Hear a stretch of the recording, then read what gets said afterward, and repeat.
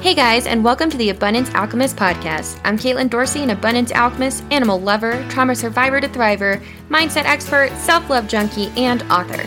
This is the place to be to grab those powerful tools, ideas, and inspiration to make lasting changes in yourself and your life. No more waiting, my friends, because it's time to show up unapologetically, radiate that confidence, and create a life you absolutely love. Time to buckle up and dive on in.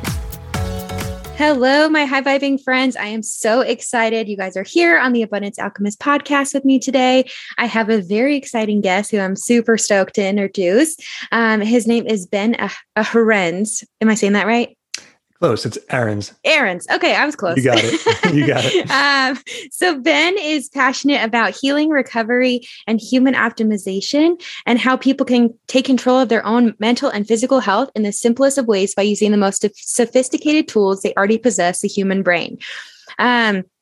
Ben has been a high-performance athlete as well as chronically ill and bedbound for years on end. After his miraculous recovery, he traveled the globe and worked for 8 years as an executive vice president of innovative medicine, seeking out and studying with the best medical, neuroscience, and human performance experts. Ben spent every waking moment for the past 2 decades exploring the boundaries of our potential, and what he found is astonishing.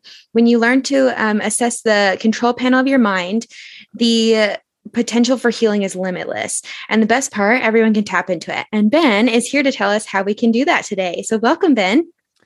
Thank you so much for having me. I'm really excited to be here. Absolutely. So I kind of just want to start of having you tell us your story. I listened to one of your TED Talks you sent me and I was blown away. So I'd love for you kind of just to share a little bit about you. Yeah, sure. So, in this TED Talk you're referring to, I kind of gave a little bit of a background myself, really active, healthy individual, was into health and fitness and athletics, a surfer traveling around the world. And in my mid-20s, I got kind of stopped in my tracks where all of a sudden I lost my health. It started going downhill very quickly. Took a long time to figure out what the problem really was, but it turned out to be Lyme disease as basically one component, late stage neurological Lyme disease, meaning that this bacterial infection had made its way into the nervous system and basically short circuited the system and produced a whole bunch of inflammatory responses that sort of kept me bedbound for the better part of 3 years. Wow. During which time I was experiencing just a lot of physical pain, brain fog, absolute exhaustion, and jumping from one specialist to the next, as people commonly do who struggle with these types of chronic illnesses. Sure. Yeah, absolutely. That I can't even imagine, right? Like you're just stopped in your tracks and now your whole life is changing. And I think that people deal with this on a lot lower scale. We just get in kind of this idea of like anxiety or more like kind of the mental health crippling back or things that occur. But seeing it on both like the mental and the physical, like you said, where it's kind of in your nervous system, it's in, your neurological processes and all these different things is substantial. Yeah. And of course, like you said, one leads to the other. And of course, depression and anxiety followed shortly thereafter. Sure. And what started to really shift was when I turned my attention toward the brain and how the brain is kind of modulating all of these different systems and cells in the body. And when it's functioning properly or perfectly, the brain is really like this conductor of an orchestra. There's trillions of reactions taking place in the human body per second that have to be coordinated fairly precisely in order for us to even be here. And this is something that obviously we can't, with our conscious mind, control, because it would just be far too much to manage. Right. So the brain does this brilliant job of coordinating all of these different systems and functions. But sometimes when we've been ill for a long period of time or experienced a lot of stress or even an adverse childhood experience, these types of traumas and illness and anxiety that persist can ultimately cause the brain to maladapt in a certain way. And this has now been shown to actually change the structure and the function of the brain in such a way where it's no longer, coordinating or conducting the orchestra in that same way. Now things are a little bit out of tune. They don't sound right. It doesn't feel right. Symptoms are popping up. And all the while, as the body is trying to mount its defenses, its stress response to pull things back into alignment, it's draining the brain of key resources and metabolites, things like dopamine, oxytocin, serotonin, these chemicals that we know make us feel good. So when I started to learn about this, in a way, it was kind of a relief because I started to learn that, okay, my anxiety, my depression, this stuff that I'm feeling isn't necessarily saying anything bad about me or that I did something wrong. It's actually just, chemicals in my system. It's just something, or the lack of those chemicals, that are making it difficult, if not impossible, in this moment for me to tap into that light feeling that I know is there somewhere, but I'm just not able to experience it right now. Yeah. And I think that's a huge point, right? Like we go to, especially nowadays, like, you're touching on that stress idea and how much it's increased over the years. We are getting more and more busier. There's more and more things pulling at us. And a lot of times we didn't really know how stress affected us, especially like biologically, when we look at the science of it. Years ago, we had no idea. And now we know that it's kind of like has been labeled like the silent slow killer, right? Because it takes away and it does break down how our body is functioning. And then we start to see a lot more of where we are looking in other places to get, like you said, kind of those, we're not understanding why we can't feel the same that we used to feel. We don't know why we can't feel the happiness. And so we start to look in either replacing those chemicals through substance abuse or, different addictions in different ways to try to feel all right. And we do think a lot of times that something is wrong with us. And I think that's a huge point that you hit on. Yeah. It's kind of this sort of analogy I remember came to mind when I was feeling that way. And I was trying to tap back into those good feelings. And in some cases, like you mentioned, addiction, things like that. So for me, like coffee was one thing at first. I was like, maybe I just need more coffee. Maybe that will, bring the energy back or the vibrance or turn the lights back on. And what I came to realize after it stopped working and it actually drove me further in the direction of adrenal fatigue, not surprisingly, I guess, in retrospect, is that experience is kind of like there's two ways we can go about getting it, that experience of lightness, that good feeling, that abundance, that we in some level know is always there, but we sometimes lose access to it. Sure. So imagine for a moment, for the people listening, imagine for a moment that there's a light bulb and you're trying to, feel or experience or see more brightness by turning up the light bulb, turning that knob up so that it keeps getting brighter and brighter and brighter. That would be like adding more sugar, more caffeine, more, vigilant activities to the system. And at a certain point, of course, that light bulb is going to exceed its capacity and it's going to burn out. Now imagine that unbeknownst to you, you're actually wearing 10 pairs of sunglasses. So an alternate way to experience that brightness would be, rather than turning up the light until it burns out, start one by one removing those layers of shades, right? So now you can experience the brightness that's always been there. And similarly here, I draw that analogy to say that even if you're feeling this way, if you're feeling anxious or stuck or depressed, your brain and body, here's the silver lining, your brain and body are designed for abundance. They are designed to produce these chemicals, the dopamine, oxytocin, serotonin, and endorphins. And it's only when we have these other things coming in from the outside, whether, ongoing stress responses, traumatic events, or things that we're subconsciously perpetuating and compounding in the mind, that these can interfere with the body's natural process to produce all of those feel-good chemicals. But the brilliant part is that once you become aware of this, you can breathe a sigh of relief, like I did, saying, oh, wow, maybe it's not me. It's not a problem with me. This is actually just a phenomenon of the brain. And now that I know this, and this is the best part, using things like neuroplasticity, we can actually start to change this and we can reconnect with that joy and abundance and health that's, in fact, the natural state of being. Yeah, I absolutely love that. And for our listeners, will you kind of explain what neuroplasticity is? I think it's a big word that can be really scary, but it is pretty simple. Yeah, sure. So, neuroplasticity is basically just the brain's ability to change. Everything that we come in contact with, from the thoughts that we think, the foods we eat, the people we meet, literally change the brain on a structural and functional level. I once heard it said that probably everyone in the world at this point has a Tom Cruise neural pathway. Meaning, right? Or that applies to, any face that someone would recognize. Right. because the brain, in this case, your eyes are recognizing patterns. The brain is a pattern recognition machine. And so it's the best facial recognition on the planet still to this date. So when we learn someone's face, or we learn, to identify an object, and you can see this in early childhood development, they learn to differentiate the circle peg from the square peg from the triangle one.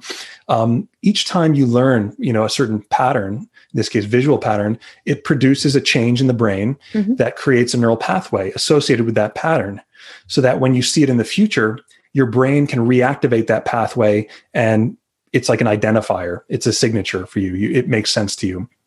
So neuroplasticity is really just that. It's just the fact that the brain is changing itself. And this is a radical concept because up until 2 decades ago, it was thought that the brain was static. Now, I don't know what their explanation was for how people learn new skills or languages or anything like that. But for whatever reason, it was thought that the brain was like this just static kind of black box. And we now know that that's completely false. The brain can change itself to learn new faces, new languages. And on the flip side of that, it can also change itself to learn maladaptive responses, or that's to say, to learn to initiate a response in the body that is not necessarily beneficial for us, but it might have been at one time. So in my situation, when I had this acute Lyme infection, which was an acute infection at one point, it might have been warranted. It might have been appropriate for my brain to change, to signal my immune system to react to this so that it can mount the immune response, produce antibodies, and deal with the threat. But at a certain point, that starts to work against us because that threat, goes under the radar. Or even gets worked out of the system. And at that point, I found that my brain was still reacting as if it was there now, right? It was still stuck in this loop, producing the same antibodies, producing the same inflammatory response that was creating symptoms and also draining the system of energy that I would normally have had to combat this pathogen that it had in the past. So this is where we need to start to intervene and use this neuroplasticity with consciousness, with conscious intervention to start to retrain our brain and retrain our body how to return to homeostasis. Yeah, I love this because this really comes into play a lot of times with that, like you kind of said, the analogy of like, you can't teach an old dog new tricks, right? We've kind of believed that, and it's not true at all. And so my background is in mental health counseling and addiction. And so I always go to that idea of like cognitive behavioral therapy, right? Like you're retraining your thought process, you're changing your thoughts. You're basically doing this exact thing. You're working with your brain and changing how you're thinking. And instead of going to those maladaptive patterns of those, self-defeating thoughts or self-defeating behaviors, you're teaching yourself new coping skills and enacting those to have a better performance and to have a better life and to feel better about yourself. So I can see where this really becomes important with patterns. And I'm curious, how do you think, or why do you think neuroplasticity is so important when it comes to healing and recovery? I think it's important to note that the brain is this learning machine. And the same way that it can learn during a time of great stress or illness or injury, it can learn to overprotect you. It's essential to retrain it, to let our bodies, let our brains know that, thank you for trying to protect me. This is what it evolved to do. It's its natural function. So not to become upset with ourselves for being stuck in a loop or whatever it might be, but to just acknowledge that this is actually your brain, your body, your immune system have not turned on you. They're actually still working for you. They're really working in your favor. They're just operating based on obsolete information. So neuroplasticity gets to be important here when it comes to retraining our brain, like teaching ourselves and telling ourselves that actually, you know what, I'm safe now. I'm sure I might not be 100% healthy. I might still be experiencing this fatigue or this pain, but through certain things that we can do by redirecting our focus, we can actually start to interrupt that pattern. So I always think that, Viktor Frankl said it best, that between stimulus and response, there's a space, right? And in that space is our freedom to choose a new response. And by choosing a new response, we're retraining and reteaching the brain and the nervous system how to relax, how to calm down, how to even remain calm in the face of discomfort. And by doing that, the body starts to come back into homeostasis. It stops producing an overtly or outsized stress response. It stops producing excess inflammation that's not really needed to combat this problem anymore. And it starts to settle in this place where homeostasis can occur, and we start to actually feel like ourselves again. Mm-hmm. Yeah, I love that, because I think a previous episode we were talking with a medical doctor, and she was talking about this idea of taking responsibility in your life. And that's exactly kind of what this is, right? Is taking the choice. When you said that there's that space between kind of that stimulus and that reaction, right? You are going to have a reaction based on a pattern. However, you do have the choice of how you proceed. And so it really is taking this active stance in your life and choosing of, I'm going to be responsible for my life, and I'm going to be responsible for feeling better and getting back to that place where I did feel good. Because the truth is, we've all been in a place where we did feel good, right? We've all been in a place at a time where we felt good, and we have this kind of, our brains are incredibly powerful that they don't know the difference between when we're actually having a good time or we're just thinking about having a good time, right? They're reacting the same, and your body reacts the same. So it's powerful kind of in that place of embracing that kind of, I don't like to say trick with the brain, but kind of that little nugget of knowing that you can enact these patterns and can enact these neural pathways by just thinking about it and just choosing to think about it. Yeah, that's right. I think Zig Ziglar said the body can't tell the difference between what's real and what's vividly imagined, right? Because when you deeply immerse yourself in something like visualization, where you're not just visualizing it, but you're actually being there, you're really immersed in it, the body will produce the same chemistry in order, as if it was in that state. And we can all try this with like visualizing your favorite food. It'll, produce the salivary response. Enzymes will become active to getting ready to receive that food, because we know that these processes are so-called anticipatory, meaning they don't happen in real time necessarily while we're in the event or circumstance. They actually happen by mere anticipation of it. So the interesting thing is, like, you mentioned it's sort of like you can think of it as a trick.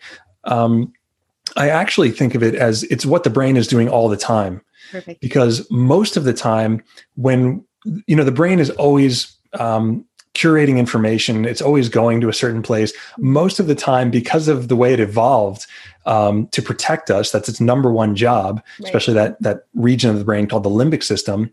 It evolved this so-called negativity bias, meaning that it looks for sticks over carrots. It looks more prominently, and it's more aware. We become more aware of things to freak out about, things to celebrate, or things to be positive about.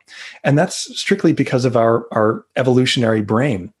So in a way, the brain is always making up stories. It's just that usually it's making up or ruminating on stories that, things that cause this stress response. So I think it was Hemingway who once said, "I've had a lot of worries in my life, most of which never happened."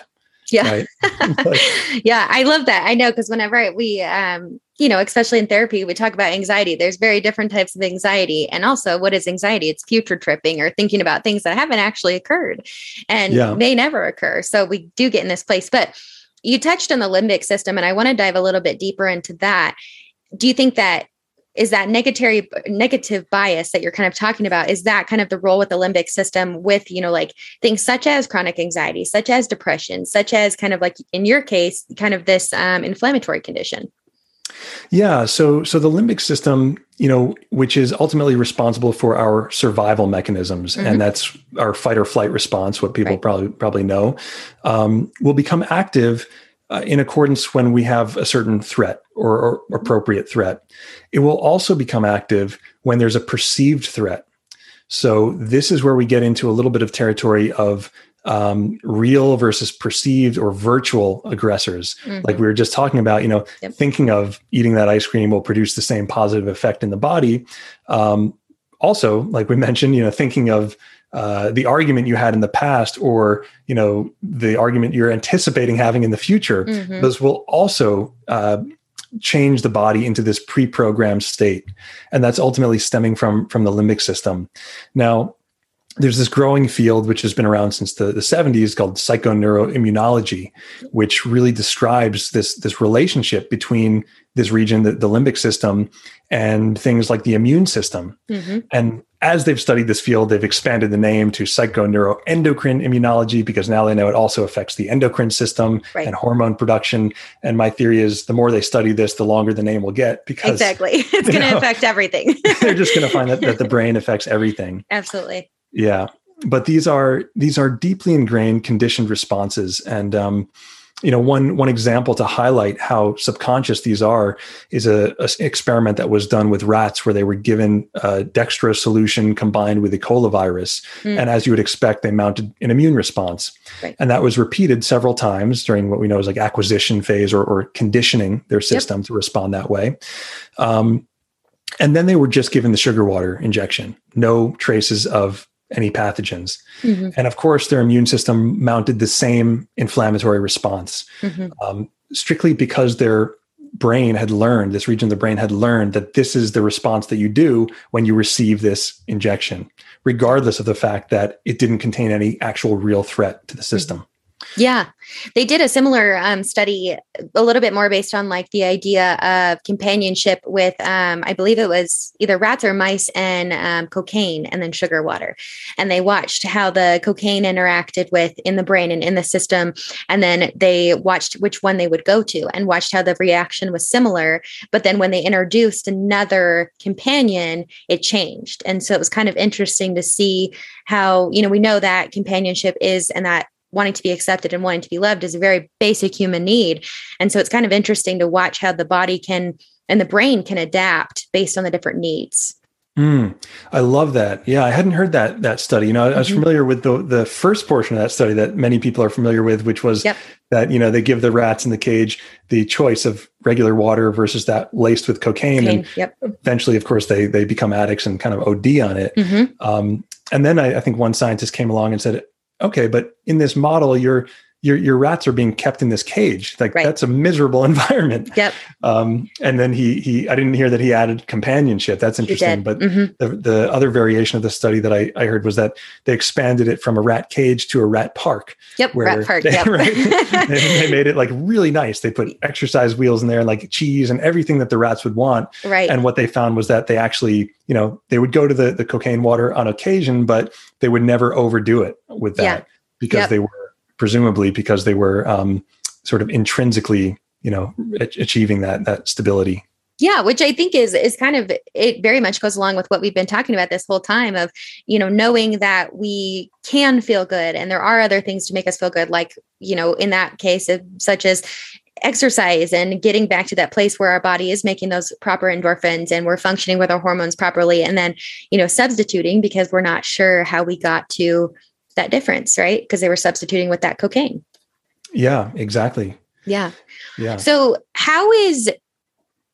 when we're going back to this idea of neuroplasticity, there's a lot of different, things of like, yes, we can retrain our brain, but how do we do this? I think a lot of people go to, our thought process, but it goes a lot deeper than that. Like we've been talking about, there's different things that are subconscious that are happening within your body. So how do we really go to this place of, like you were talking about with Lyme disease, where you kind of worked yourself out of this inflammatory disease? Yeah, great question.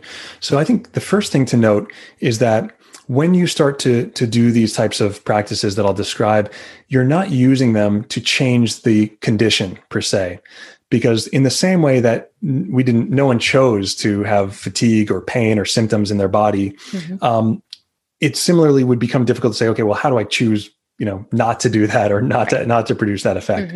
So instead we go to kind of take a walk up the stream. We go to a higher level of the initiation point of those symptoms, which is the stress response. So what we're doing is when we retrain the brain, we're using it to change the stress response, that fight or flight response, to a relaxation response, which we know has the downstream effect of homeostasis, of anti-inflammatory effects, and of basically, hormonal and chemical stability in the body, which results in natural healing. And I think it's important to note, which I'm sure your listeners are familiar with, this concept that health and homeostasis really are the body's natural state. This is something that I was delighted to learn when I studied more of European medicine, not so much conventional medicine, but in European biological medicine and even Chinese medicine, of course, they really hold dear to this philosophy that that health is the natural state. And it's only when something comes in, when the brain is conditioned in a certain way, or things come in from the outside that pull us off course, that the body starts to maladapt and produce these outsized stress responses and results in inflammation and symptoms. So it's really all about starting with that initiation point, working with the limbic system to get in that gap and choose a new response.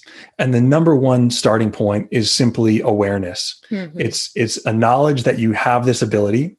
Every person on the planet has a brain that changes.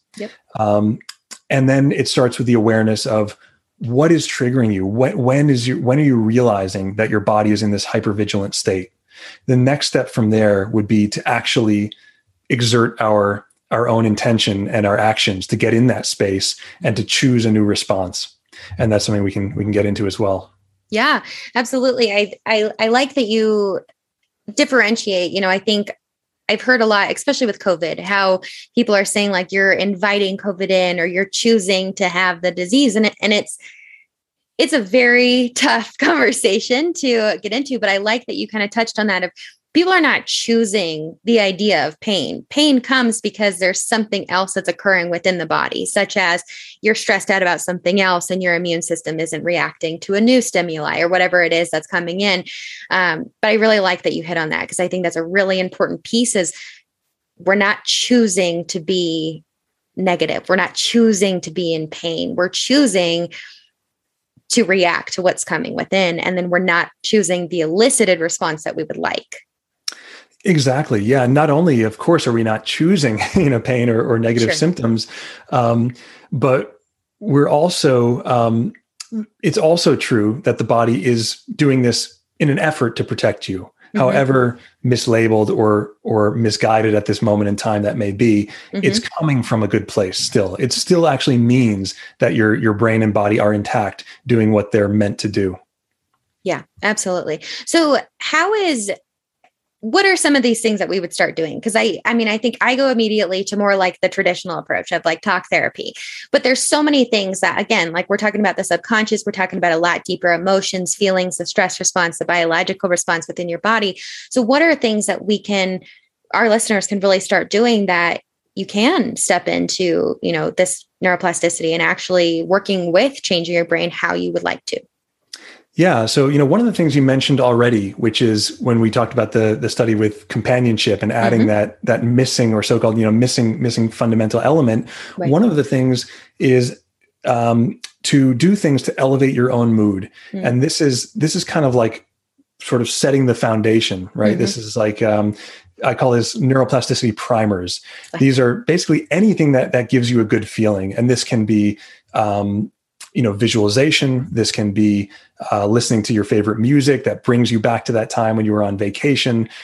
This can be going for a walk in nature. So anything that you enjoy is already starting to change the stress response and change the system in a very subtle way by signaling to your brain that it has enough. It is in a state of abundance and not scarcity.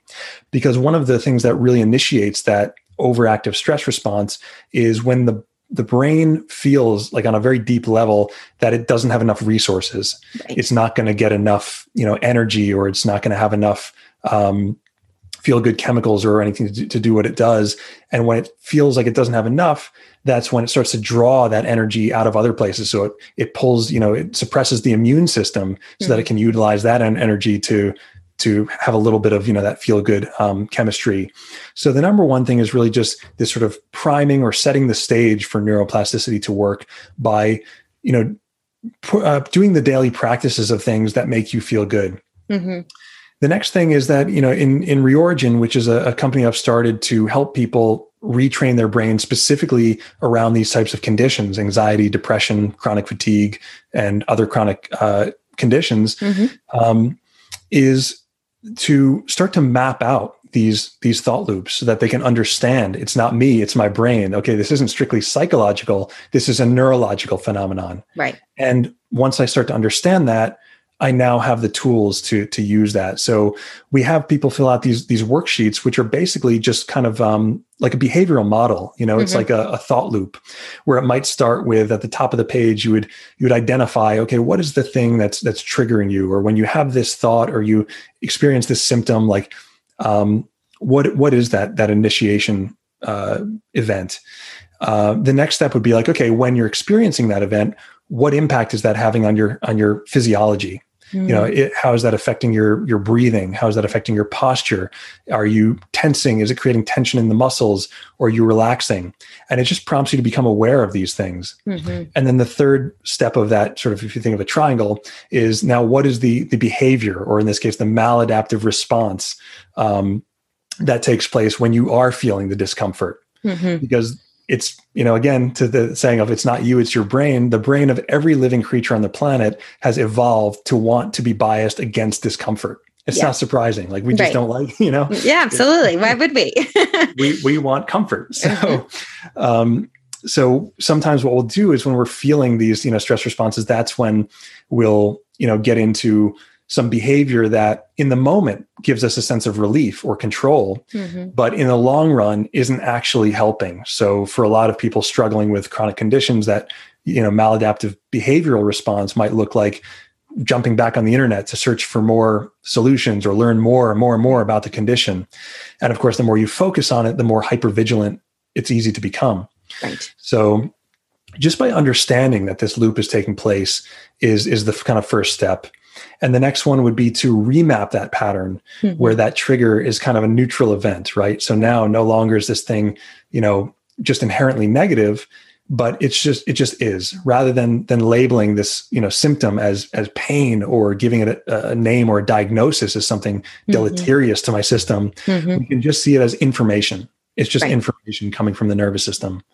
And when we do that, we actually start to loosen our grip. That maladaptive response in the body can start to relax. We can start to, rather than feeling so agitated when we feel the symptoms, we can learn to be comfortable in that presence of mild discomfort. And this is where, paradoxically, it actually starts to shift. So we start to, loosen our grip a little bit, and that stops the perpetuation of those stress responses and inflammatory cycles. I love that. I think that process is amazing, because it really does help you. Like you said, you're going to that first step is being aware, awareness of what's going on within your body, what's happening. How are you actually experiencing it? Because I think often we get into that discomfort and we're like, this is bad. I'm feeling angry. And that's it, right? Like, you just stop. And so instead of really going in and saying, okay, but what does that anger feel like in my body? Where am I noticing that? What does, and then just noticing what you do, like you said, going to that behavior approach. I always go to the feeling approach just because I'm a little biased about feelings, but I love the behaviorist approach too, because there is a behavior that falls, right? It's kind of like that idea of, I always go to like cognitive behavioral therapy and dialectic behavioral therapy. There's kind of this idea of like, what comes first? Is it the thought, or is it the emotion? Right. And so same thing when we're looking at, is it, are you having this thought before the behavior? Is there what's kind of occurring?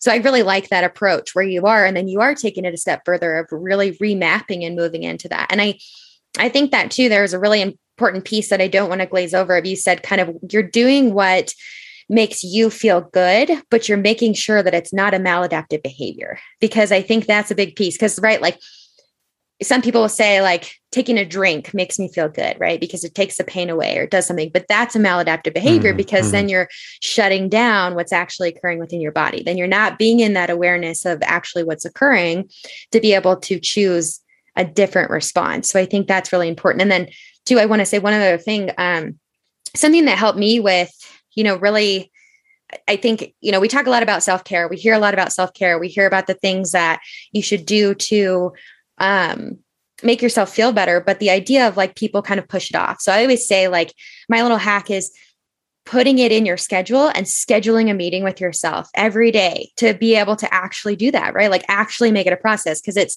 sometimes I think we do get so busy or we do put ourselves on the back burner, but it's a lot easier when it's saying it's a non-negotiable meeting to go on that walk, like you said, or to, do some visualization or do meditation or whatever it is that you're choosing.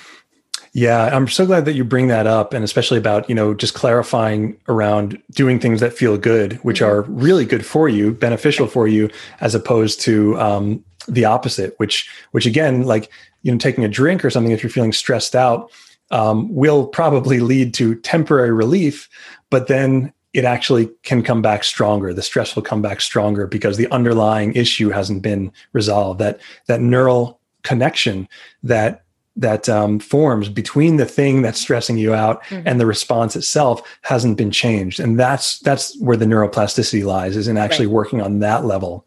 So yeah, that's really important to point out, that these things that make you feel good, should be natural. They should be like adding that second rat for companionship, or walking in nature.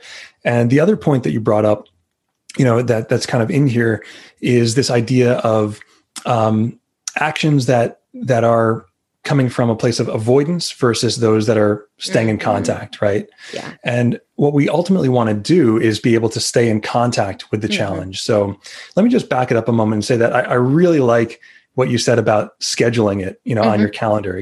Decide what that thing is you're going to do and then schedule it. So one of the things that we do with members at Reorigin is we have this journal. This is like a daily journal that they write in, just a few sections in the morning and in the evening. And it's really about starting to prompt your brain and prompt the limbic system to think in a different way. Whereas normally, because of its past evolution and conditioning, it might be like a hammer looking for nails. The limbic system is that threat detection and response mechanism. So if left to its own devices, it might look, we wake up first thing in the morning, and all of a sudden you might find that your attention goes to, there's that meeting I have to prepare for, and I have to do this, I got to pick up that, all these different things that are sort of cause for anxiety. But if you prompt yourself with something like a simple question, like, what would make today great? Then all of a sudden, in an attempt to answer that question, now your limbic system starts to change. Your brain and your focus starts to look for things that will make today great, that will make you happy. And oftentimes it can be something as simple as, it would be a great day if I went for a beautiful walk in nature, or if I did, 10 minutes of yoga, or if I, sat with a cup of tea and felt really relaxed and at peace. And the great thing is, once you identify what those things are that give you a good feeling, is then you can do what you said. You can go ahead and schedule it. You can make sure to do it. So now it puts that locus of control in your hands, that you've identified, okay, I know that if I do this thing, it will make this day that much more, valuable. It will lead to a good experience. And I have the ability to do that. Yeah. So one third component of that we talk about a lot in Reorigin is solidifying these new loops, these new behaviors with the science of small wins. Yeah. And that involves basically, once you do the thing, is to then celebrate the fact that you did it. Not celebrate how awesome it was or wasn't or should have been or anything like that, but simply the fact that you did it. Because now you've broken the pattern, rather than, freak out about that meeting and then go to the meeting stressed out, having not interrupted the pattern. Now you've done something really significant. You've put something on your agenda that is really for you. And that in and of itself is already changing your brain. Yeah, I love that. That's to be honest, the science of small wins, when I saw that through your program, that was one of the biggest things that kind of drew me to be like, oh, I want to get Ben on the podcast, because I wrote a blog about it, like one of my very first blogs, about kind of celebrating your daily wins and these small little wins that could be just as simple as, like you said, taking a walk or something, because it really does put you in a very different mindset to, like you were talking about, to go through your day. And it puts you in of like, sometimes we have those days where it's like you feel like you did all these things and accomplished nothing. And when you have that one thing that you did that was for you, that made you feel good, and you stop and celebrate it. That was a really important piece that Ben said. You're celebrating it. It's incredible to see how it shifts your entire day. Like that mindset, that perspective shift is astounding. Yeah. And when you do this on a regular basis, then you actually start to retrain yourself to know that you're going to be there no matter what. And it has this sort of second order effect on the system, where the things that might have stressed you out or pulled you off course, threw you for a loop, otherwise, now they might not have such a big effect on you, not because you even worked with those things directly, but because subconsciously in the back of your mind, you know that, okay, sure, I might not prefer to go through this meeting or this experience or whatever it might be, but I know in the back of my mind that at 3:00 today, I'm going to be on that walk or sitting on the meditation cushion or drinking that tea or whatever it is. And even if you don't have to, even if you don't acknowledge that to yourself consciously, the brain and the nervous system starts to recognize that you have these like little oases of these little sanctuaries of mood elevation built into your day. Yeah. And that's something we use at Reorigin as well. And it's kind of built into this day framing, like journaling process where we call it day framing because it's about, setting your own picture frame around the things that you want to focus on that will give you that good feeling.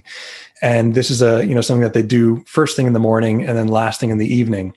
And by having those two referential points, we found that people are sleeping better because if they're having difficulty getting to sleep at night, oftentimes it's because of rumination, but simply knowing that tomorrow morning, first thing when you wake up, you're going to have this little oasis of positivity is sufficient for a lot of people to calm that stress response and allow them to get to sleep. And similarly during the day, where they would normally become overly stressed out about something, it doesn't seem to have that impact because in the back of their mind, again, they know that no matter what is going to go on today at 9 p.m., I have this time where I know that I'm going to be immersed in this deep, positive visualization or activity or whatever it might be that's going to give me that positive sensation. Absolutely. And I think that's a great place to end this conversation. I think it's such on a positive note of, that we do have this ability to create those spaces for ourselves and create this positivity in our life. And even when things do feel like they're out of our control, you touched on that, you're giving yourself that locus of control, right? It's instead of giving kind of the external, everything else going on, all that control, you're reclaiming it. And I think by knowing that you can create that little space for yourself is probably my biggest takeaway, right, of this conversation. There's so much knowledge and science and just different things that show how powerful and beneficial that can be, because that's truly, like you said, where the awareness can start happening, where the neuroplasticity can start taking place, where you can start becoming aware of the things that are happening within your body. Yeah, exactly. Well put.